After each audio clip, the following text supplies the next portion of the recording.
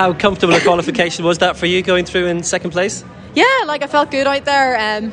It was the way the race panned out that I kind of thought it would. A 4:03 as well within my capabilities. So yeah, I felt it's comfortable now. Now the key is to go back and get some fueling and get rested. Happy to be out to the front for a lot of that as well.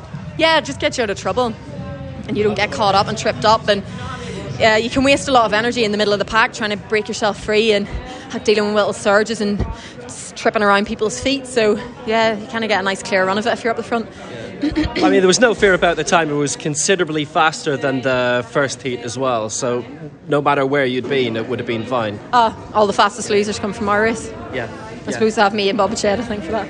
Yeah. But I mean, yourself and Inui, quite a large gap between you and the field, or considerable, about 5-10 metres when you were going through. So you were in a good, confident frame of mind after Birmingham. Oh yeah, definitely. Getting a podium finish at a major champ, and it's some disciplines at the Commonwealth Games might seem a bit weaker than other world class fields, but honestly, that Commonwealth Games final was a world class field with all of the Brits and all of the Australians there. They're top class 1500 metre runners in that race. So for me to have watched them race at World Champs and doing so well, and knowing that I beat them in the Commonwealth final, I'm like, okay, I'm in good shape. And that means Laura Muir again now, later in the week. Oh sure, you're racing 15s, you're always going to meet Laura. Brilliant.